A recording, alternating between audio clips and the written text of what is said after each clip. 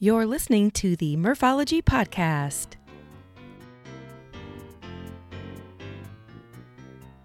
Thanks for tuning into the Murphology Podcast. I'm your host, Kathy, aka Murph, and I am here to give tips and information about group bicycling and bicycle touring with a focus on the Midwest and hopefully provide some entertainment for you as well.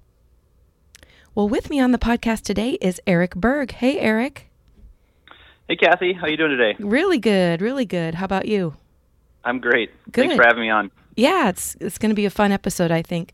So Eric is a bicyclist, which is why he's on the podcast, but he's also the owner of a pretty cool bike packing gear company. So we're going to get into both of those things in a little bit. But how about first question, I like to ask this to most of the people that come on the podcast is, tell us where you live and what the biking culture is like there. Okay. Yeah, well, I live in Chaska, Minnesota, which is a suburb of Minneapolis. Mm-hmm. And I would say we have a really great biking area here.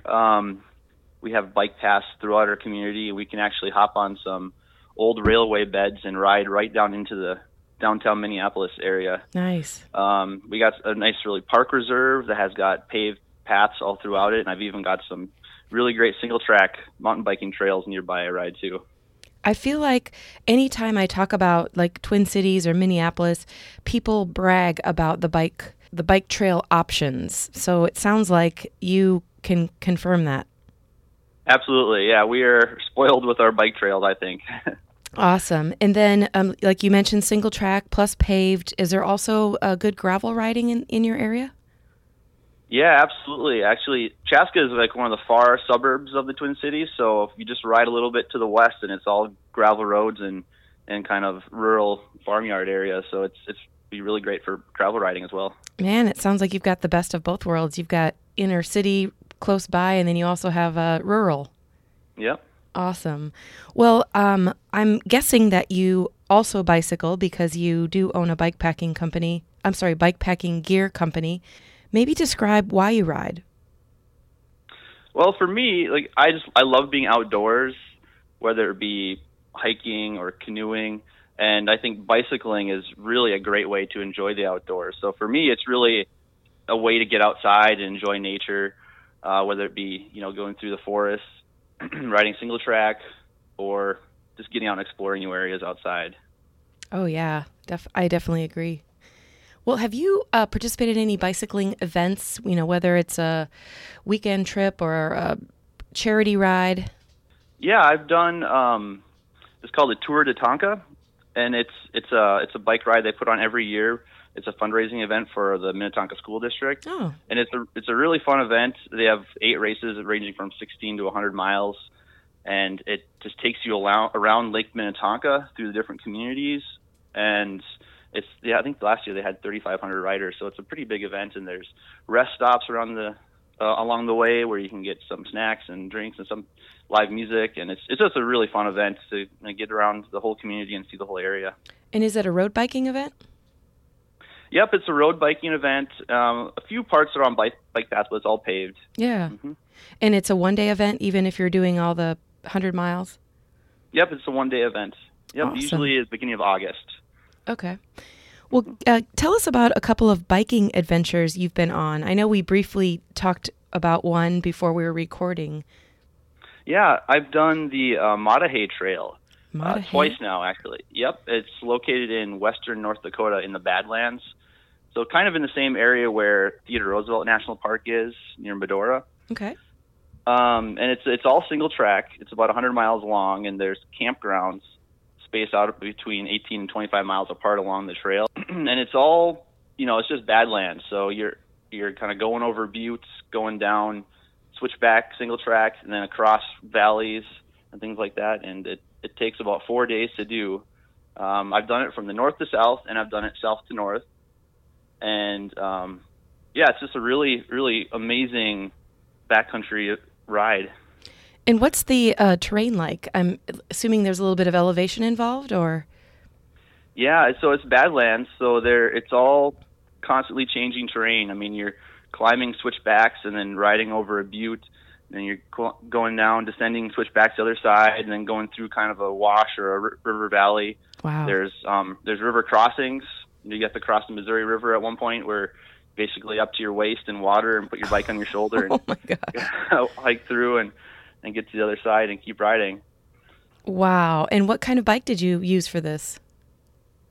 I just had a mountain bike. At that time I just had my older mountain bike, which had 26-inch wheels, a basic front suspension, and rim brakes. It was after the last time I did that ride where I decided to get a little more into the mountain bike, and I got a new bike after that. Actually, nice. A 29er hardtail. Yeah.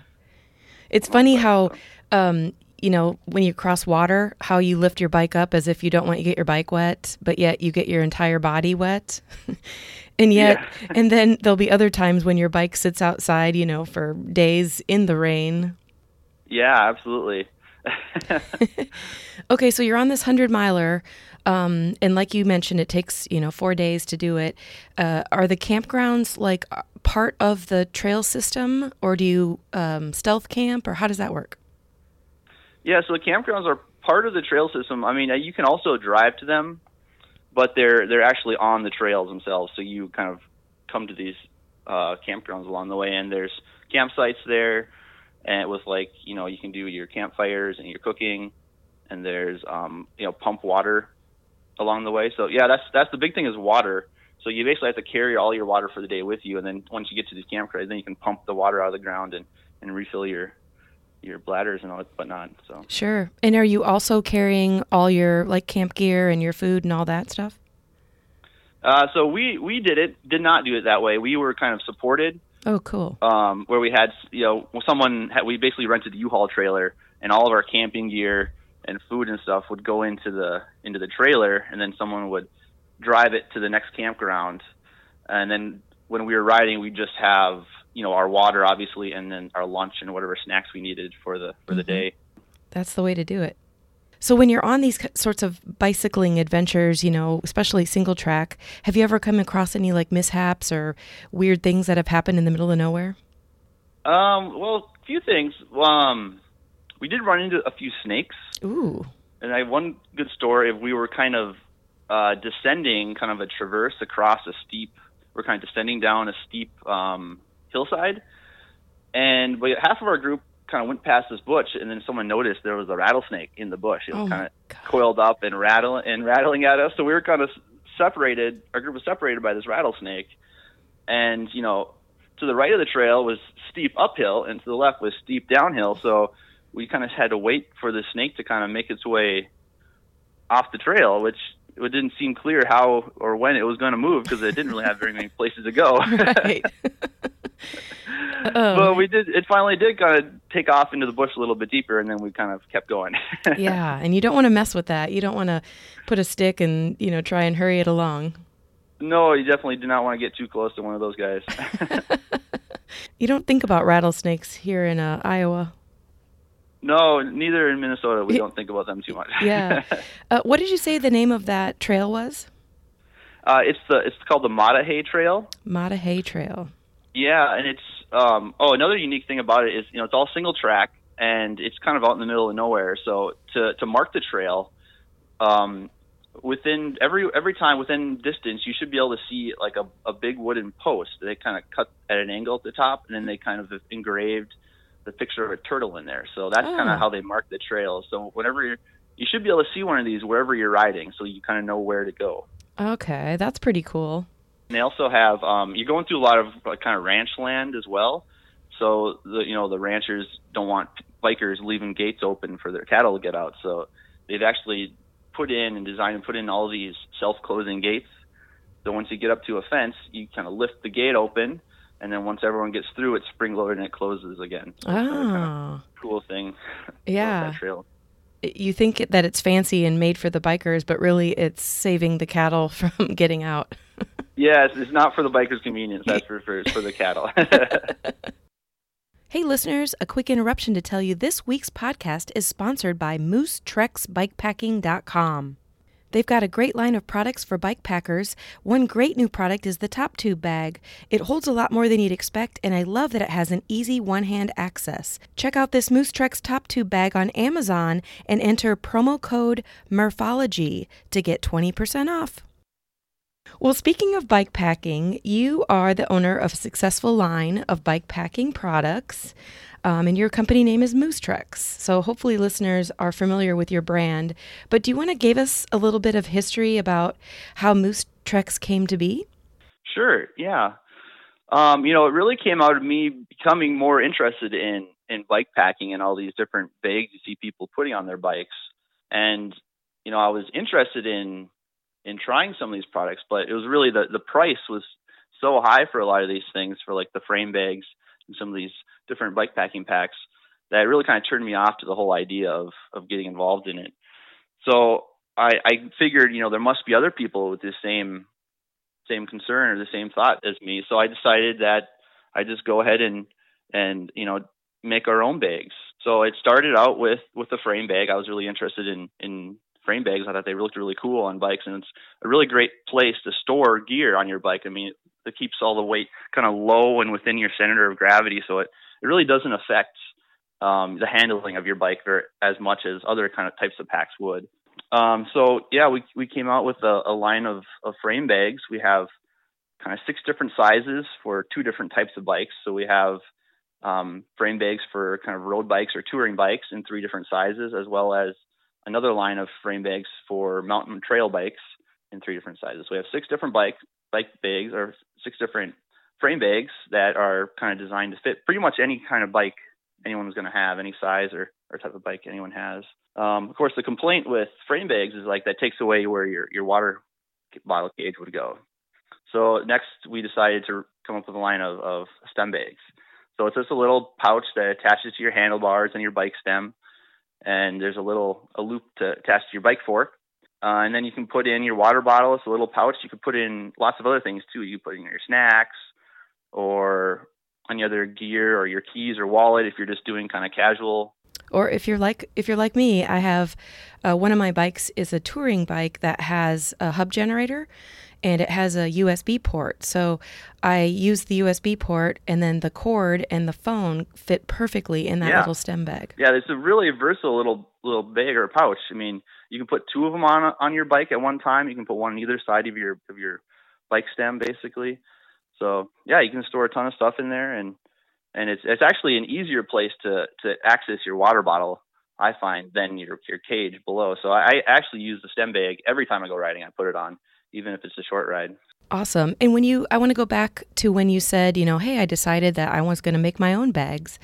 Do you have like someone in your family, or are you handy actually using fabric and sewing, or did you try and find somebody that could do it for you? Yeah, so I don't sew myself, but we went out and found a factory who's able to do sewing for us. That's kind of the right. So you had your vision, and then you're like, I got to find somebody who can turn this vision into actually something that people can use. Exactly. Yep. Cool. And how did you pick the name Moose Trex? Right. So yeah, of course I live in Minnesota, and I love visiting the North Woods and the lakes of northern Minnesota. And actually the lake we visit most often is Moose Lake. Oh. In northern Minnesota. So that it's kind of the combination of our favorite lake we visit with, bike packing or bike trekking. So we came up with Moose Trex as our name. Perfect. I love it. And the logo's pretty cool too. So hopefully listeners can pop up on your website after they're done listening to this podcast and check out your logo. Yeah, that'd be great. Okay, so you mentioned stem bags, and then you also mentioned the frame bags, but do you have like a favorite product that if anybody ever talks about bike packing, you're like, oh my gosh, I got to tell you about this? Well, I think stem bag is like the number one bag to check out if you're into bike packing or any type of bikers. Mm-hmm. You're really going to love that bag. But we just have a new product we just came out with, and it's a top tube bag. So it attaches the top of your bike frame right in the top tube. Mm-hmm. and attaches kind of to your head fork area. And it's like a single zipper opening, and it's really a large bag, so you can put your cell phone, your wallet, your snacks, keys, all sorts of stuff in there, and it's nice, easy access. And it's another great option for not just bike packers or bike tourers, but anyone commuting or just fun riders. Get stuff out of your pockets or out of your backpack and onto your bike where it's easier to ride with. And I own this item that you're talking about, and it's super easy to get in and out of because the cord is at the bottom, closest to your body, so really easy to use one finger access to get in it. And it's just handy, like you mentioned, putting your phone or your wallet or keys or snacks, whatever, right there. Well, that is definitely a good, exciting new product that people need to check out. Yeah.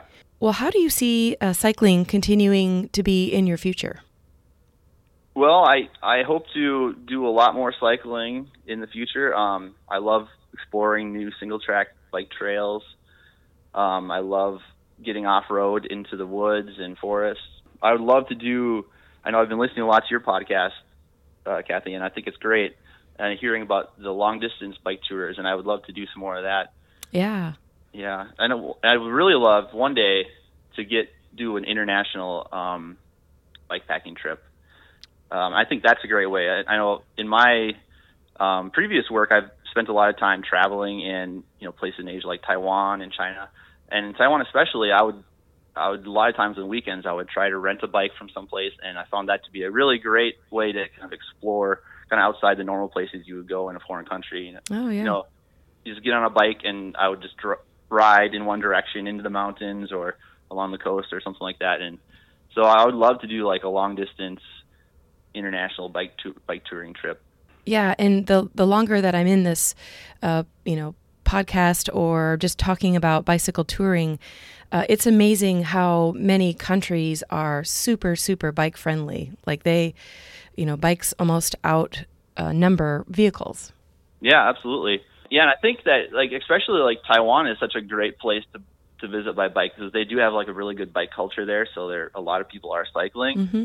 And one thing you don't think about very much is you're always within a really close bike distance of a 7-Eleven, for example, which is really great if you're doing a lot of biking because one, you get air conditioning, which is nice in a tropical country, and cold drinks and cheap, delicious food right there within access all the time. So. That's awesome. I was not expecting you to say that. I thought it was going to be something about tropical jungle and exotic animals, but 7-Eleven's good too. Everyone needs a soda or a snack. Well, we are doing this recording in December, which you and I both live in the Midwest. So, each day is a mystery if it's going to be snowing and 10 degrees or sunny and 40. But do you have any advice to give cyclists who are trying to get through the Midwest winters? Yeah, I think probably the number one piece of advice I'd give would be to dress appropriately. Now, I know you might think that means, okay, dress warm, but you don't want to wear too much because when you're biking, of course, you're going to get hot and warm and everything. So you don't want to dress too warm. So, layers is a great idea. So you want to be able to, take some layers off and hopefully have a place to put them on your bike. And then also, I think it's really great to wear breathable clothing. So when I ride in the winter, I like to ride fat bike in the winter. And I wear some of my cross-country skiing gear. I also like to cross-country ski. So I have a cross-country ski jacket and kind of a pants. The pants are great because they're kind of form-fitting, so they don't get interfering with your bike chain and your drivetrain. But it's also really breathable, and it keeps you warm enough. And the same thing with the jacket too. So yeah, I think it's really key to dress appropriately and finding the right kind of set of clothing for the weather that you're riding in. Yeah, and I've mentioned this many times on this podcast, but you always want to start out not cold, but cool, because like you mentioned, once you start pedaling, everything heats up, and you do not want to get wet or sweaty at the beginning of your ride. Exactly, because then you're going to get really cold. Yeah, exactly, yeah. Well, back to Moose Treks, you mentioned when you're riding to be able to take off layers and put them on. So there's one thing that people need to do is get some bags on their bikes, right? Right, yep. So where can people go to check out your products? Yeah, so you can check out our website, which is moosetreksbikepacking.com, and you can see all of our products on there. You can also find our gear on Amazon.com. Just search for Moose Tracks, and you can find our stuff there, and it's really easy to find there as well. Awesome. Well, Eric, I'm looking forward to watching your company grow because bike packing is not going to go away. Bicycling is not going to go away. So I wish you, the best of luck on figuring out the products that people need before they know they need it. Right. Yeah. Thank you. Yeah. And thank you so much for being on the show. Thanks for having me. I really had a good time. Thanks. Well, how about a touring tip? This week I'm responding to some listener email. Brian wants me to share a few bike rides and places that I've biked. Thanks for the email, Brian, and here are a few of my favorite rides. First up is the 5-borough bike ride, which takes place in May in New York City. It's only about 40 miles, but the kicker, over 30,000 riders are doing this ride with you. The route goes through all 5 boroughs, including Manhattan, Harlem, the Bronx, Queens, and Brooklyn. It's a very well-organized ride, tons and tons of people. They close down interstates for the cyclists. You go across all kinds of great bridges as well. They do not allow unregistered riders. Everyone wears a helmet cover, and I have seen unregistered riders being chased down and taken off the route. Now, I will tell you this ride is a little bit of a white-knuckle ride because you have 30,000 cyclists. You've got all kinds of different abilities. You've got your fast riders out front. You've got a lot of beginner bikers. So you've got to keep your eye on the road ahead of you. I saw at least a half a dozen crashes. Most of them were slow motion, but just keep that in mind if you choose to do this event. Find out more information at bike.nyc. Next up, it's not really a ride, but it's more of a location, and that's the Root River State Trail, one of my favorite places to take my bike. It's up in Minnesota. It covers around 40 to 50 miles and goes through tiny towns, Lanesboro, Wayland, Peterson, Rushford, Houston, and there's also a connector trail called the Harmony to Preston Valley State Trail, and obviously it hits the towns of Harmony and Preston. There's some amazing designated camping areas, great restaurants, great bars, and all kinds of good shopping. My favorite town is Lanesboro, and that's usually what we use as our home base. There's a really cool waterfall for amazing photo ops. Lanesboro boasts it's the bed and breakfast capital of Minnesota. So there must be a lot of bed and breakfasts. We always camp.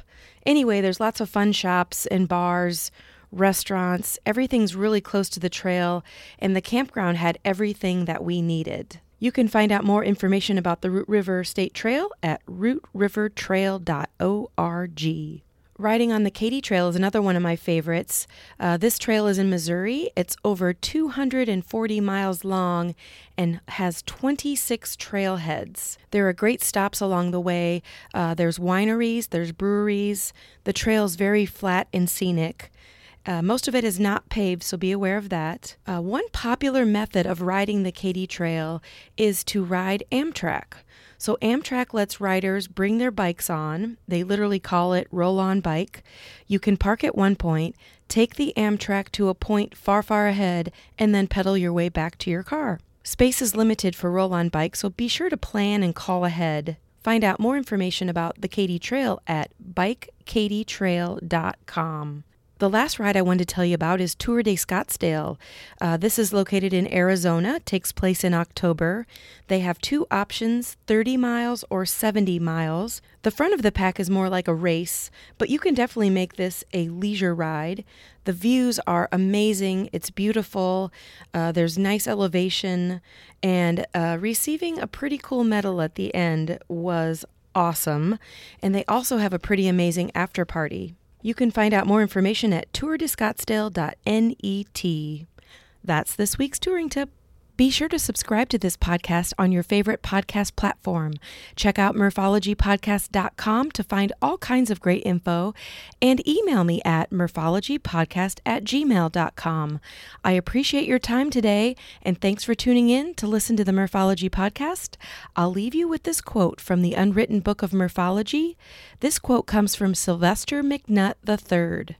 Everything in life starts with your mindset first and your actions second. Your actions follow your thoughts, your beliefs, and ideas. To make a shift to free your energy, start getting your mind right and then take action. Think about it.